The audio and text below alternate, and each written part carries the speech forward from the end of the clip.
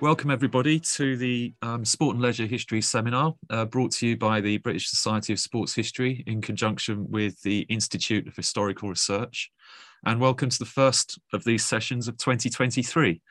And I'm very pleased to introduce Eric Blakely, who's presenting his research, which is a follow-up on his master's dissertation, which he completed at De Montfort University, about British and Irish athletes at the 1908 Olympics. Eric is a journalist who is now teaching at Further Education College, so raising the next generation of journalists.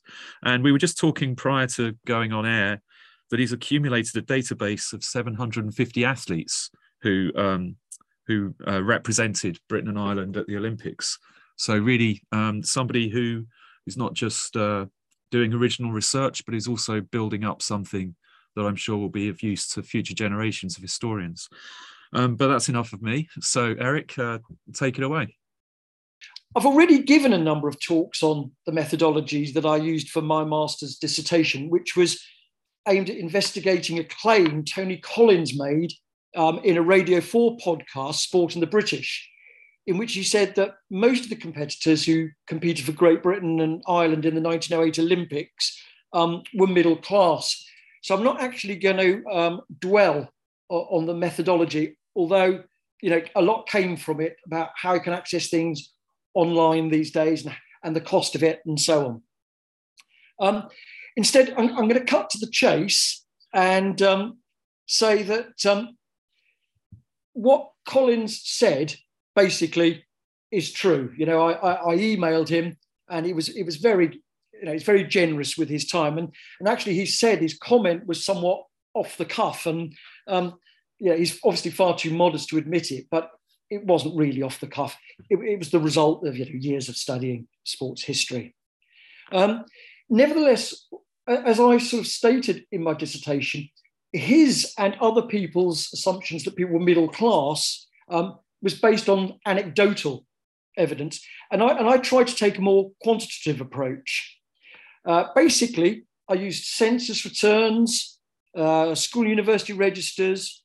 I looked at people's lineage, who their parents were, whether they were titled.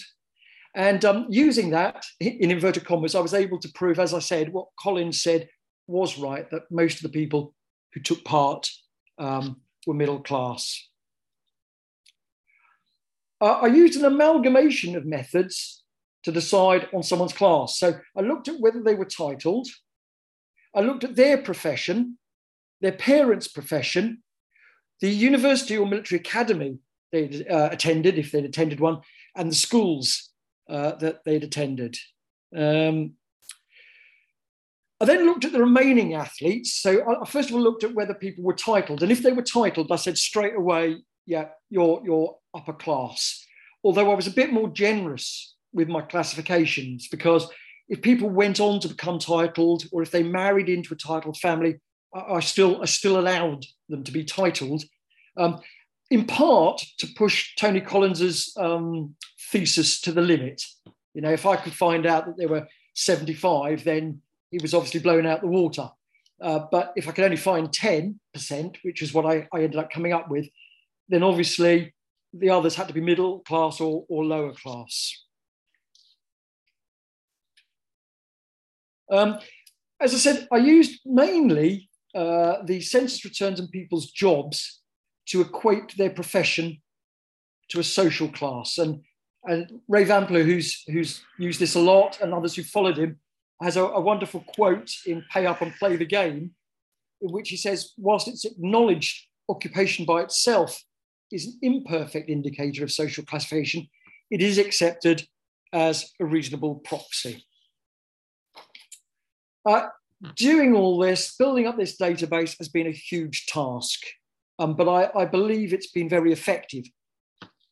And depending on whose research you use, the British squad was anywhere between 730, 750 odd people. The next biggest team at the 1908 Games was France with 209 athletes, and the United States with 122. And in fact, I don't know how much of you, any of you know about the 1908 Games, but Britain's presence was just so pervasive that in some competitions there were actually little or no foreign competition. So perhaps it's not surprising that in 1908, Britain topped the medals table for the one and only time. In fact, one writer, Thames, claims Great Britain was so dominant, the country won more medals than all the other nations put together. There is a little bit of dispute over that, but I'm not going to dwell on that. So guys, there is also sort of some debate over how many sports there actually were. In the official report, I think there are 20, but when Mallon comes to look at them, he comes up with 24 sports, because he splits football into football and rugby, and he splits swimming up into swimming, diving, and water polo. There's something else he splits up, I think. Oh yeah, he splits up athletics into athletics and tug of war. So I don't know if what you can see on your screen, half my screen is obscured on the far side as the people who are in polo and rowing and so on. But for my dissertation, I drop a list of 753 people. And if your maths is really good and you look at that, you'll see that actually the total there is greater. And that's because 7 athletes competed in 2 sports, and 1 athlete, an Irishman, Ned Barrett, competed in 3. So as I say, they don't quite tot up. The research, so going back to Collins, my research showed that using my very wide-ranging definition of upper class, that only about 73 athletes, that's about 10% of the team, could be considered upper class. Having said that, although this seems relatively small, it is disproportionate, given that it's estimated around only 800 families made up Britain's aristocracy at the turn of the 20th century.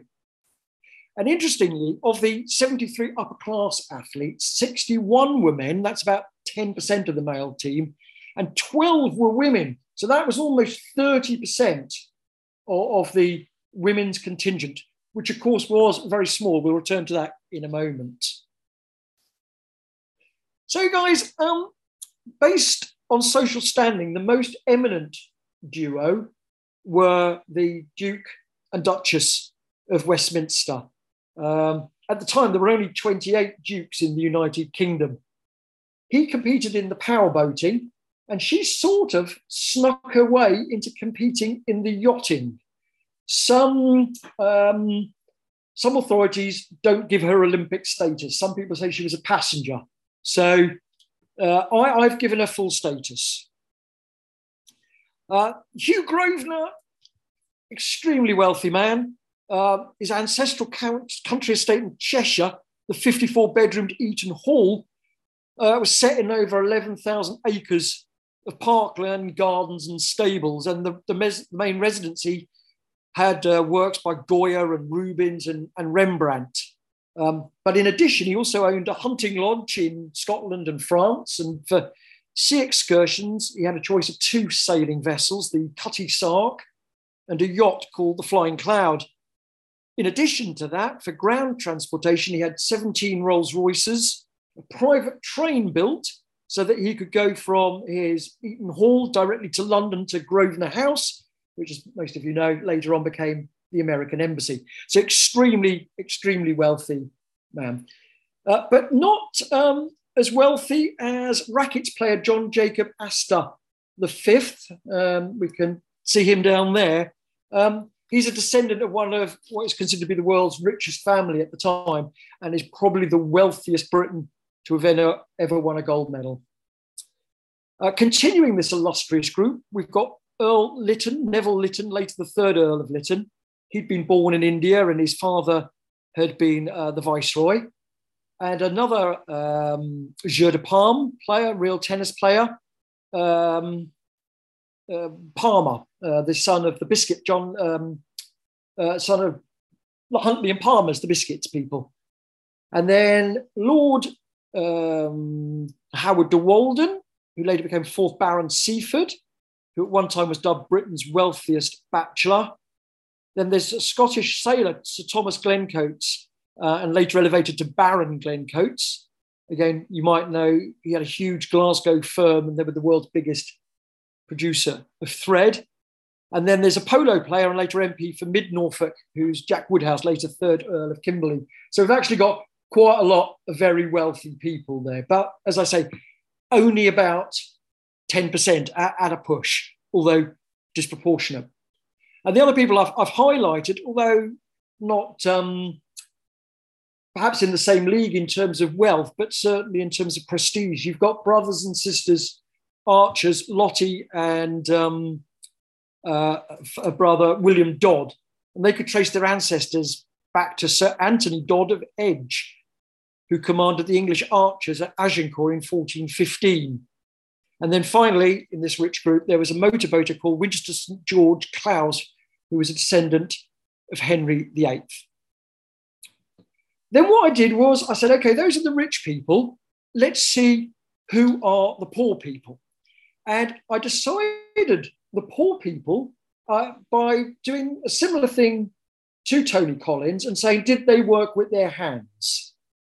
And I then tried to defend that even more by saying, where did they go to school, or did they go to school? And if so, for how long? And amongst the people that I would put in the lower classes, if I know there's a debate over what a class is, but let's say people who work with their hands, have had little education, formal education, and who aren't titled.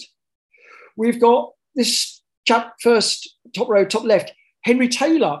He was actually he's a swimmer, and he was the top medal winner at the Games. His father was a coal miner, and his mother, Elizabeth, also worked, something you don't, if you see a poor family, normally both parents work, even after marriage. It's quite telling. Anyway, both of these died when Henry was quite young, and he was raised by his brother. He became a mill worker, and money was so tight that he actually trained in the canal. He could only go to the public baths on what was called a dirty water day. And that was on the days just before they were about to empty the bath and put fresh water in. His lack of formal education meant that when he was on tour, he often had to ask other members of the team to write letters home for him. After retiring from sport, he ran a pub, but it didn't work out, and he had to sell all his trophies and medals. He died in obscurity, aged 65, on the 28th of February, 1951, penniless and unmarried. Next to him is one of the rugby players, Bert Solomon, the son of a miner. He left school at 12 and got a job in a bacon factory. I think actually on the census, he says he's a lard scraper or something. And although he was selected to play for England and indeed the British Lions on a number of occasions, he declined because he felt intimidated by his wealthier teammates, who he said came from a different class from him. How he came to be chosen for the Olympics we'll return to in a moment, because there is an element of serendipity about all this, particularly the rugby. Next to him, we have boxer Dick Gunn. And him and the rest of the family were orphaned at an early age. And at 38, he became the oldest boxer. I think he's still the oldest boxer to have ever won a gold medal. And again, I'm going to return to that in a moment. But we can see here a sort of trend, can't we? You know, the poor people are the people who are playing rugby, an exception perhaps, boxing, wrestling, swimming, cycling. We've got two cyclists there. The top right is Bill Pett, who was employed in the wine cellars at the wine cellars of Harrods. He used to work from 8 in the morning till 7 at night, and he was never able to get time off work to compete in midweek evening meetings. So really hampered. By contrast, below is Ernie Payne, who was a carpenter. And he was only able to compete because his boss gave him time off work. And Ernie Payne, in gratitude, later bought him a gold watch to say thank you.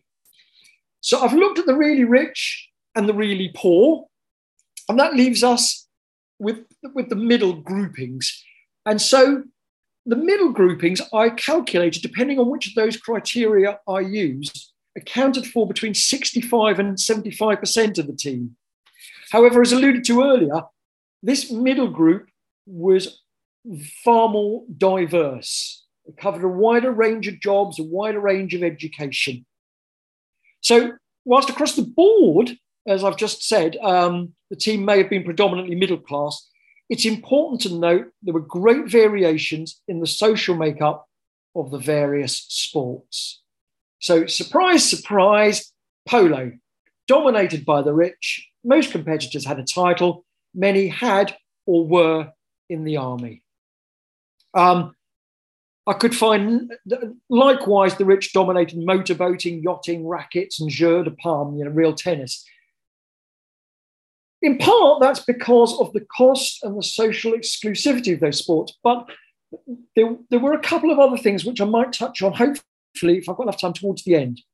I could find no evidence so far of a single boxer or a single wrestler competing in the Olympics who came from a titled family. And yet, as ever, there were exceptions to this general social makeup of the various sports. Particularly notable was a poultry salesman, Harry Blackstaff, who managed to compete in the upper middle class world of rowing. George Shannon Dockrell, the son of Irish MP Sir Maurice Dockrell and noted suffragist Margaret Sarah Dockrell, who competed in the generally lower middle working class sport of swimming. A diver and architect, Ralph Errington, who was brought up in a wealthy household in London's Regent Park. Again, most of the other divers are from poor families.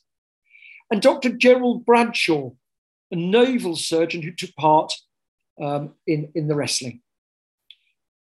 I want to just pause for a moment now and highlight some of the other observations away from class that I discovered before returning to offer some explanations, which is what I'm currently working on.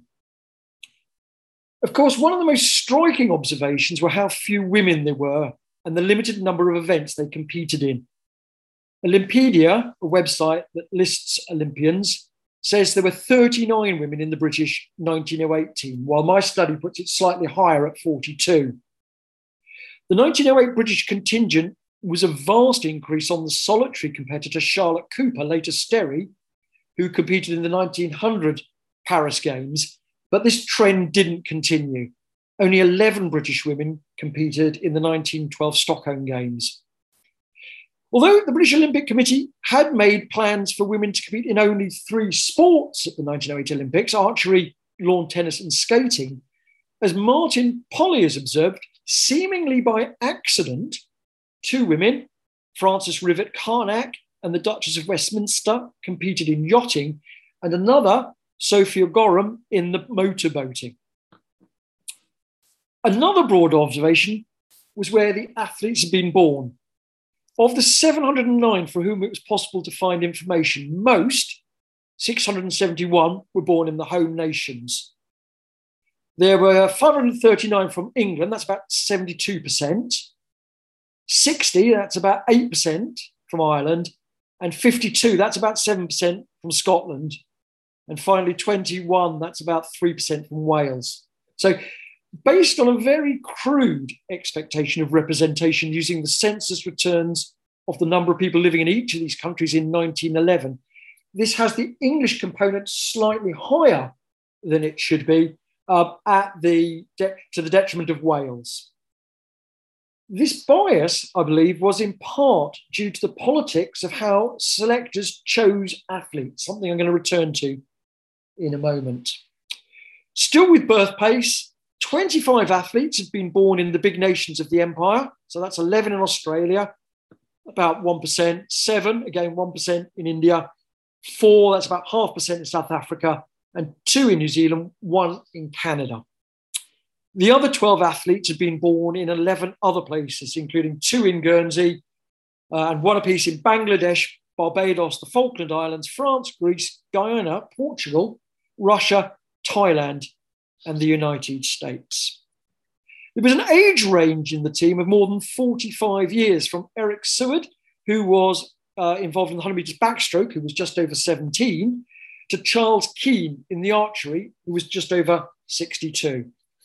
The women's range was slightly narrower, 36 years, from 22-year-old Ina Wood to 58-year-old Emily Rushton, both of whom competed in the archery. Based on the 638 competitors for whom it was possible to find a date of birth, the modal age was 22. However, again, this was skewed by the high proportion of men in the team. So whilst there were 54 men aged 22, there were only 2 women of that age. By contrast, perhaps because of the small sample, the women's profile was trimodal, with 4 athletes aged 27, 3 aged 37, and 3 aged 45. It was very much an old people's game. And many of these records still stand. So Harry Blackstaff here, Sir Richard Gunn, still the oldest boxer. Harry Blackstaff, still the oldest, I think, individual to have won a rowing gold. George Hilliard in the skating, Josh Miller in the shooting, Queenie Newell in the archery, and again, Edgar Sayers in the archery. Interestingly, 106, that's about 14% of the team, had been to Oxford or Cambridge. And that rose even higher to 15% if you exclude women, because they were unable to graduate at the time from Oxford. Digging deeper shows that 30 out of 32 of the rowers had been or were at Oxford or Cambridge, and that not a single boxer or wrestler, as far as I've been able to ascertain, even went to university. Also, perhaps surprisingly, and again, something I'll hopefully return to, is not a single rugby player in the team had been to university. That is an oddity when you look at rugby at the time, but tells us something about the Olympics, I believe.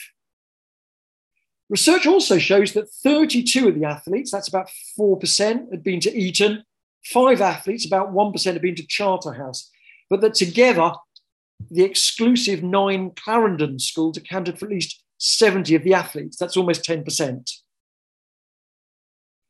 By the end of 1908, 232 of the athletes either were or had been married, with the rate being higher amongst the women, 26. So about 60% of women who were in the 1908 Olympics for Great Britain were married, whereas only 206, about 29% of the men were married. Again, this might be explained in part because there were a higher proportion of young men than women because of the sports that the men competed in. So it's sort of it's self-justifying or self-perpetuating. Now, again, I don't know if this is some sheer statistical oddity or whether it tells you something about the sport, but most partners who were married were of a similar age, although numerous men had wives who were 10, 20, or even 25 years their junior. And this is most apparent in the skating. 28 years separated Dorothy Muddock, who was 17 in 1899 when she married 45-year-old Herbert Greenhoe Smith. He wasn't a skater. Whilst 19 years separated Edgar Sayers and his 18-year-old bride Madge Cave, whom he married in 1900. A decade separated 18-year-old Phyllis Squire and James Johnson, who married in 1904. But it doesn't end there. When another of the competitors, Herbert, and I don't know how to pronounce his name, he was born in Spain. When they married in 1909, he was 43 and his bride 23, a 20-year difference. And finally, in 1921, 4 years after Madge died, at the early age of 35, then less than a month after giving a birth to a daughter who only lived for 24 hours, Edgar married 24-year-old Eva Critchell, 30 years his junior.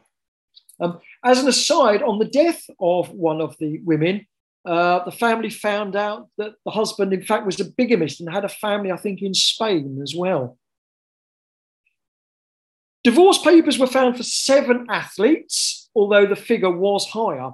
and the divorce included the Duchess and the Duke of Westminster. And at least 3 athletes, I believe, were illegitimate, including Louis Bruce, who I haven't touched on.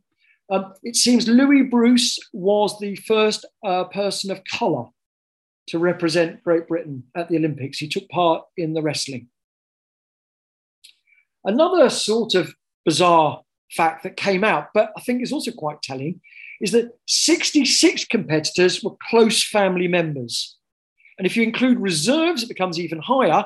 And by adding those who became related through marriage in the years after the 1908 Games, the figure rises even more dramatically. Now, whilst it's not unheard of to have close family members in Britain's modern day Olympic squads, even given the size of the 1908 team, such a high proportion seems surprising to me and noteworthy. It seems British Olympic selection came from a very small section of society. There were at least 20 sets of brothers, including 2 sets of twins, Noel and Krista Chavas, and John and Dennis Murray, the latter of which were joined, believe it or not, by a 3rd brother, William. Another set of brothers, John and Alex Martin, competed for Great Britain and Canada, respectively. In addition, there were a brother and a sister, 3 fathers and a son, 1 mother and a daughter. The list continues: 6 sets of husbands and wives, 2 sets of cousins, and 5 sets of brother-in-laws. Family involvement reached its zenith, I believe, in the yachting, in which the 5-strong crew aboard the gold medal-winning yacht in the 8-metre class Cobweb included Henry Sutton and 2 of his brothers-in-laws, John Rhodes and Blair Cochrane, who were married to his sisters Beatrice and Mary. Anyway, having gathered my data and established most of the athletes were middle class, I'm now trying to answer why this was the case, how to account for the variance between sports, and how to explain the presence of some working class athletes. And to do this, I'm first triple checking my facts, but it's a slow process. If I spend 1 minute on each competitor, it takes me 13 hours. If I was to look at one competitor a day, it's going to take 2 years. As Ray Lamplugh, I think, noted, and I think I've got a quote here from him. No, I haven't got it there. The reason so few historians take up quantitative history is because of the time involved. He says, quantification has a high research time word output ratio. Counting can be a laborious, time-consuming, often tedious process, with hours of work resulting in just one table or even a mere sentence. Much has been written about sport and class in Britain during the late Victorian and Edwardian eras, and in particular, I'd like to highlight the work of John Lowison's Sport and the English Middle Classes, Derek Burley's Land of Sport and Glory, and Mike Huggins, The Victorians of Sport, whose work throw considerable light on why various classes took up various sports.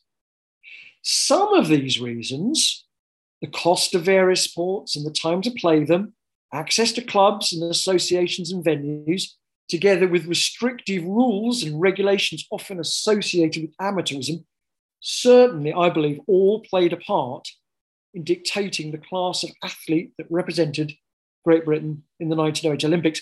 But I believe they were not the major causes. I believe the major causes from which all these other causes flow was the makeup of the International Olympic Committee, the IOC, and that of the British Olympic Association, and the method by which the various sports chose their athletes. It was the highly aristocratic IOC that in The Hague in 1907 approved the proposed lists of sports that the almost equally aristocratic BOA suggested for inclusion in 1908. And as we've seen, it included a litany of rich men's sports, a smattering of what might be seen as middle-class sports, and a number of what might be considered working-class sports. As I said, these included boxing, which despite its long links to the original Olympics, Baron de Coubertin was not keen to see included, but it managed to sneak in at the last moment and proved to be the most popular spectator sport. In addition to those that I've highlighted, other sports were suggested, but for a variety of reasons didn't eventually make it. They included flying, both in real planes and for model planes, bandy, and cricket. There was a demonstration bicycle polo tournament, but plans for an ice hockey competition to run concurrently with the games never materialised, nor did a suggested equestrian competition. Golf was on the original list, and medals were even minted, but it got ditched after a massive argument with the Ancient and Royal. So we can see, because of the sports the BOA suggested and the IOC approved, from the start, the odds were quite highly stacked against anyone from a working class background getting chosen. They didn't have the money to compete in powerboating, sailing and polo, or even the less expensive lawn tennis. They had virtually no access to the facilities necessary to compete in figure skating, jeu de paume and rackets, and the rules and regulations excluded them from numerous sports, most blatantly rowing.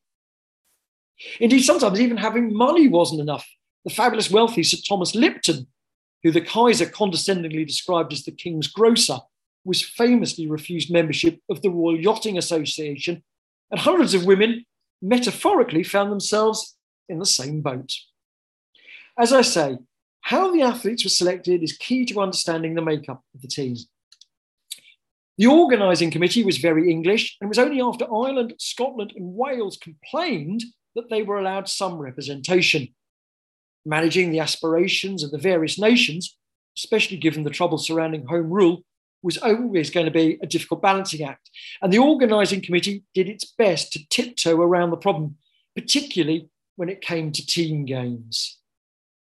The water polo team was probably the most inclusive. It had 5 English players, 1 from Scotland and 1 from Wales. Only Ireland was missing. Elsewhere, though, the story was rather different. Initially, it had been planned to have a combined Great Britain hockey team, but in the end, Ireland, Scotland and Wales sent their own teams.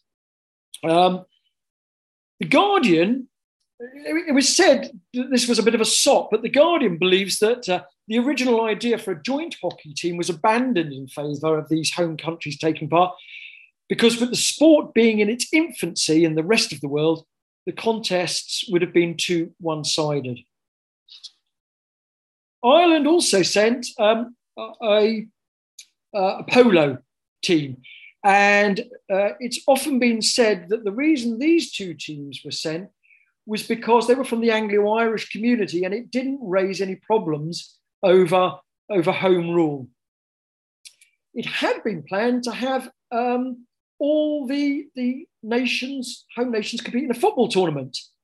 And in the end, that didn't happen. So Great Britain and Ireland were represented by just an English team.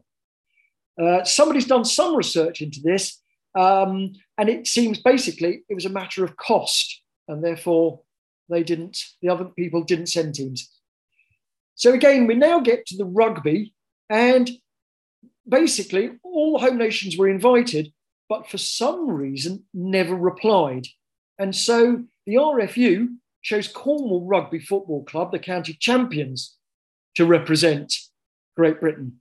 And as a result, it's an atypical team. Most people here are fishermen, carpenters, there's somebody who's a policeman, there's a couple of miners. So that again skews the analysis of looking at the Olympic tournament. As I said, 30 to 32 rowers have been to Oxford or Cambridge. This again is slightly deceptive.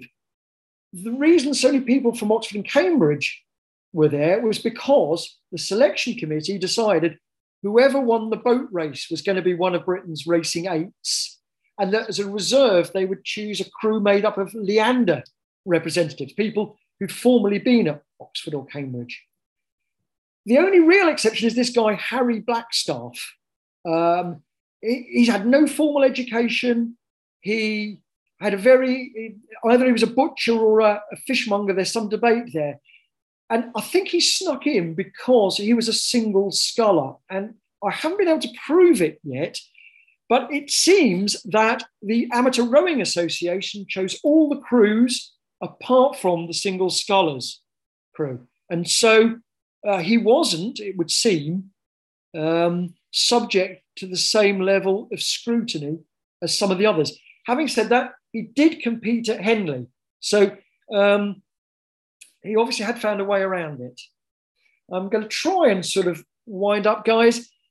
In stark contrast here, we've got the wrestlers. We've got Edgar Bacon, who's a chef, a chauffeur. We've got Sidney Peake, a dental mechanic.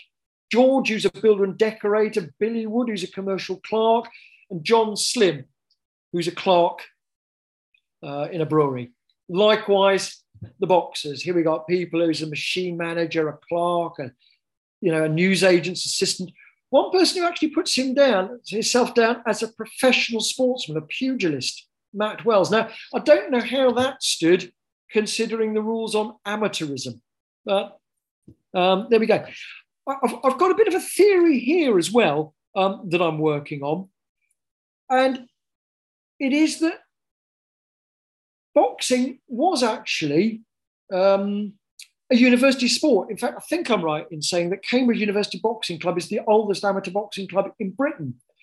But my theory is that wealthy boxers or titled or privileged boxers feared that they would lose out in boxing competitions to working class people, and so avoided, where possible, such a confrontation. I don't know if I'm ever going to be able to prove that. And likewise, I'm still trying to work on the athletics. There seems to be something quite interesting going on in the athletics, where the universities, like all the short events, the sprints, whereas all the field events are taken up by Irishmen or Scotsmen, in part, I believe, because they had a background in Highland Games. And also you see that the long distance runners and walkers come from the north of England or from London. And again, my theory sort of there is that it was a bit of an anathema to university participants. It was seen as bad form to train. And obviously, if you're going to do a marathon, or if you're going to do some of the longer running events, you've got to put in the time. And because they didn't put in the time, the others were selected because they did and were better athletes. Guys, I hope that wasn't too rushed, and I hope it does leave some time for some questions. There's, dare I say, a lot more I could have said, and that was a rapid run through. I'd love to hear any questions, or perhaps more valuable for me, if anyone has got any suggestions as to what I should be doing or what I shouldn't have done, they'll all be taken on board gratefully. Thanks. Thanks, Eric. That was a very rich and comprehensive overview, I think, of the participants in the 1908 Games. Like you say, we do have some time for questions or comments to Eric. Perhaps while people are gathering their thoughts, I might ask you, has anyone done this kind of study looking at other nations' teams? Not just at this Olympics, but maybe pre-World War I, for example, the early Olympics? No, not to my knowledge. I mean, we're very lucky because of how rich the census returns are. I'm not sure that other nations would have such a wealth of data. And I was also lucky, and one of the reasons I chose the 1908 Games was because there were just so many competitors. I think it would have been less valid if you only had 20 competitors, but the fact that there were so many and in so different sports allowed me an entree. What has been done is a look at the educational backgrounds of British competitors, particularly since the end of the Second World War. And it seems that almost everyone is still public school or has had scholarships to schools. So not much has changed in that sense from 1908. I think there is a comparative work to be done because Britain and London, having hosted 3 Olympics, we could do what I've done. Somebody else could do the post-war and somebody else could do the more recent one. And I think there, obviously, we're going to notice a huge rise in the number of women. We are going to notice the effects of empire or the decline of empire and more people coming to Britain, Britain being more represented by coloured coloured athletes. And if you could measure it, it might be more evident that there were more gay people. And then in addition to that, of course, we've now got the Paralympics. I found no evidence of anyone who was deaf or certainly not blind or having any other disability that might have been obvious. So yeah, in short, no, to the best of my knowledge, nobody's done anything quite like this. Okay, we've got a comment in the chat. I don't know if Stuart Paul would like to make that comment. If you want to unmute yourself, or I'm happy to read it out. Do you want to read it out? If that's I'm here. Okay, Paul. Yeah, go for it, Stuart. Yeah, my interest in this is I'm researching the history of my club, Birchfield Harriers. Yeah, we've got roughly 100 Olympians over the years. Yeah, we had 3 in 1908. 3 in 1908. Do you know who they are off the top of your head? Yep. Arthur Robertson, who was the son of a doctor, so he had he was quite well educated. He went to private schools and so on. Yeah. The Vincent Lonnie, who was in the 1500 metres final, he came to us from Stoke. He worked in the pottery industry. Yeah. He was a worker. And the third gentleman who did the triple jump. Okay, that's unusual. Yeah. Yeah, he was. That's Cyril Dugmore. He was an Irish or. Ah, there we go. Yeah. He had the Irish connections. He was in the army. I think he was English. He was brought up in Ireland, so that was the link there. Robertson won 2 medals. And in the steeplechase, he was beaten by a local athlete from Walsall, where I'm living now, who was a brickworker. So, So there's that. What you were saying earlier about the origin of people in athletics. Athletics it does have Lord Burleigh and all that. Yeah, of course it does. Yeah. But it does have a lot of people from lower down the social spectrum. Yes, it does. The reason I've looked at our particular Olympians over the years, so that's looking where people came from. We've had miners, we've had people who worked in other industry like that. So the background is quite wide. Sorry. I don't know if you're seeing the same screen as mine, but that's my email address up there on my mobile. If you want to scribble it down, I've got your email. Yes. Yeah, so I should have the census returns for each of those athletes for their parents from about 1881, so 81, 91, 01, and 11. And normally I started only doing the athletes from 81 because a lot of them hadn't been born by 81. So there's no point in going back to 71. And then, as I say, where possible, I've put down the father's occupation as on the census return, the mother's occupation, if there is one listed. I've tried to find their schools, their universities, and then I've been through things like who's who was who, all the sort of the Gazette to have a look at people being given titles. But yeah, what you say is exactly right, that athletics was one of the more forgiving sports. And you see people up north complaining about the way trials are organised. Trials are normally held in London. And, it's costing them a lot of money to come down. And they were saying, why can't we do it there? If I can help you with anything, or if you want to send me something, who knows where it takes us? Yeah. Good. Are you going to write something or produce something? I'm halfway through a book on great. On the Olympians. Yeah. How long has the first half taken you? About 3 years. It's with COVID and everything. It's slowed me down. Yeah. Anybody else? Yes, we have a question from Jonathan White. If you want to unmute yourself.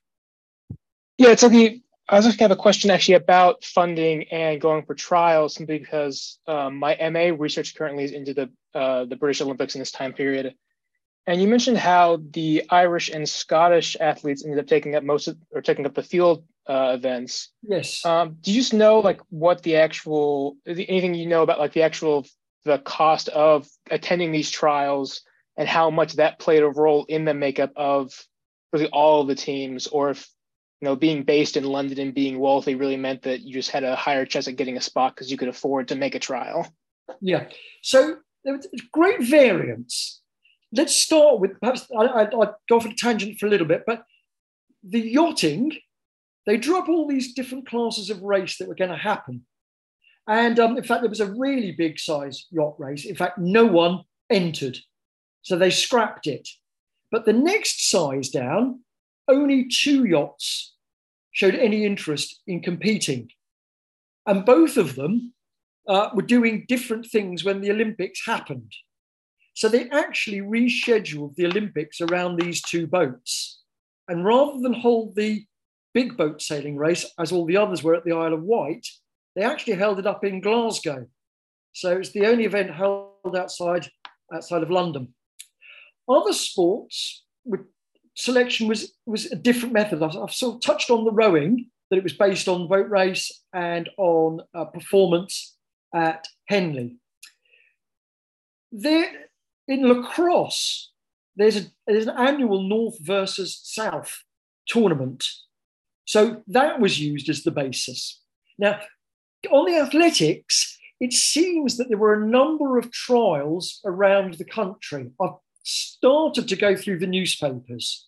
But in short, I don't know the definitive answer there. A lot of the Irish people who represented Britain were actually living in Britain. And so for them, there was no cost in coming to trials. Well, they didn't have to come from Ireland, I suppose, is what I'm trying to say. I don't know if that helps. Oh, so you were going to say something about the athletics? Yeah, in terms of athletics, there were the administration of athletics was in different parts of the country, and the Midlands had a lot of influence on the early 3As. And 3A championships were held in Birmingham for a lot of times in the late 1880s and 90s. And the Alexander family, who built the stadium, they were a big influence on the Midlands. That's why we've got athletes from the Midlands area competing in the Olympics as well as others. Yeah, so it was a regional thing in that respect. And there were trials in the Midlands. Yeah, I'm not sure if I've advanced the original question much there. As I say, it might be worth giving me a ring or drop me an email. I'll do. Yeah. I'm going to go in a few minutes. I'll get in touch. Yeah. Thank you. How are we doing, folks? Anyone else? Any other takers? Anyone further to ask any questions? Raf has got a finger up in the air, I should say. Yeah, thanks, Jeff. Hi, Eric. Hi, yeah, nice to hear you. Really interesting presentation. I was particularly struck about what you said about the proportion of female athletes or competitors who were married, and that being higher than the number of men who were married. And you advanced a possible explanation for that.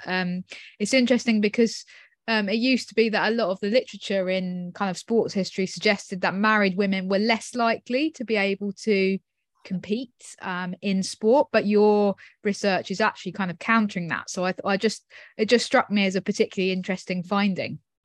Yeah, off the top of my head there, it's being based on the 1908 Olympics, and there's obviously lots of oddities about the 1908 Olympics.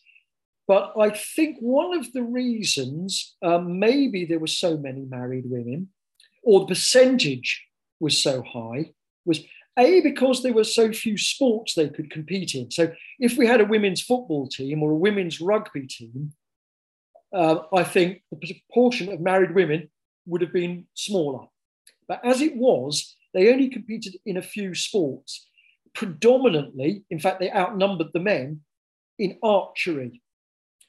And archery was a sort of like a leisured sport, almost a recreation. And so I think that's how you get a high proportion of married women. There was a married couples circuit in archery. And and the other interesting thing about archery, again, it might just be an oddity of the 1908 Olympics or whatever, but almost every bloke was a cleric, a priest. Lots of the women who played archery were married to priests. It was a very priestly sport. And again, that might just be the oddity of how the teams were selected or how competition worked. And on a longer time scale, it's also very interesting that if you look at the parents and then you look at the children who are the athletes, there's a huge drop-off in the number of people entering the church. And there's a vast increase in the number of people who are going into finance and industry. So the sport here, studying sport allows us, I think, to track the change in employment in Great Britain over that era as well. Yeah, that's really interesting. Thank you so much, Eric. No trouble. Great. We're just coming up to 7 o'clock, but I think we've got time for one more comment. So Matt's got his hand up. Do you want to unmute? Sure. Thank you, Eric. Thank you for that presentation. I was wondering if you have any thoughts on or have seen any of the evidence about the reaction to this increasingly diverse British Olympic team. I mean, certainly the socioeconomic diversity of the team is greater than, I assume, than the team in 1896, 1900, and 1904. And the reason I ask is I'm studying how Americans here in the United States are reacting to the increasingly diverse American team in 1908, Johnny Hayes, the Irish American, winning the marathon. And then, of course, 1912, we have the Hawaiian swimmers and Native American runners who do exceedingly well and help the United States. And so I was just curious if people are commenting on the growing diversity. And here in the United States, it's celebrated as an asset of the democratic spirit of what's going on here in the United States. And so I was wondering if there's anything like that going on in Britain in the reaction to how well Great Britain did at these games in 1908. I don't know too much about the American perspective on the games. But I know a bit about the English perspective of the Americans. And that is that they're taking this all far too seriously. Sure. They want to train, they want to win. Heaven forbid they actually cheer people and jeer and so on. And then, the famous story of the tug of war, don't you, where it's claimed, Britain cheated, basically. Right. They all put on heavy boots and the Americans were just pulled over the line because they had like their plimsolls on. You don't see in the British team the diversity that you see in the American team. Britain is not as inclusive. It's still very much a closed shop. The Americans have a completely different attitude as to what amateurism is. And they are, as I say, more willing to train, to try different things. And then you've got the Germans who come along who take a similar attitude, maybe not so liberal in terms of amateurism, but certainly professional training, getting money. I mean, the British players have to pay their own way. Some of the rugby players, a couple of the rugby players were offered professional jobs afterwards, and basically had to turn them down to keep their amateur status. So no, I think to say that Britain was becoming more diverse is certainly not the case. And then the team goes much, much smaller. There'd been the St. Louis games where, although Britain always likes to say it was represented, it wasn't. It was the Irish who were there, But the team becomes smaller and smaller, and Britain never tops the medal table again. Great. Thank you. Not even when, the Americans boycott Moscow. Okay, so before I say thank you to Eric, I just want to flag up our next session, which is the same day, same time, in 2 weeks' time, when we'll have Rob Coles, Professor Rob Coles, with his paper titled The Fight of the Century, which is around a fight between Tom Sayers and John Carmel Heenan. I think it was in 1860 from memory. Rob Coles won the 2021 Aberdare Prize for Sporting Literature, which is given by the BSSH. And I really recommend his book, This Sporting Life, which I just finished over Christmas as a preparation to interviewing him. But that should promise to be a wonderful paper with a very, very good speaker, and he'll actually be at the IHR. So if you want details of that, how to get there, then you'll find it on the website. But before I go, I want to just say thank you very much, Eric. Thank you for presenting on your research. It was a fascinating hour. And thank you also for fielding those questions. And I wish you all the best for future research. It sounds like you've got a lot more to do. Yeah. Guys, it's nice to speak to you all. Contact me if anyone's got any queries, any questions or any suggestions. If not, maybe I can see you all for the next talk. Thanks a lot.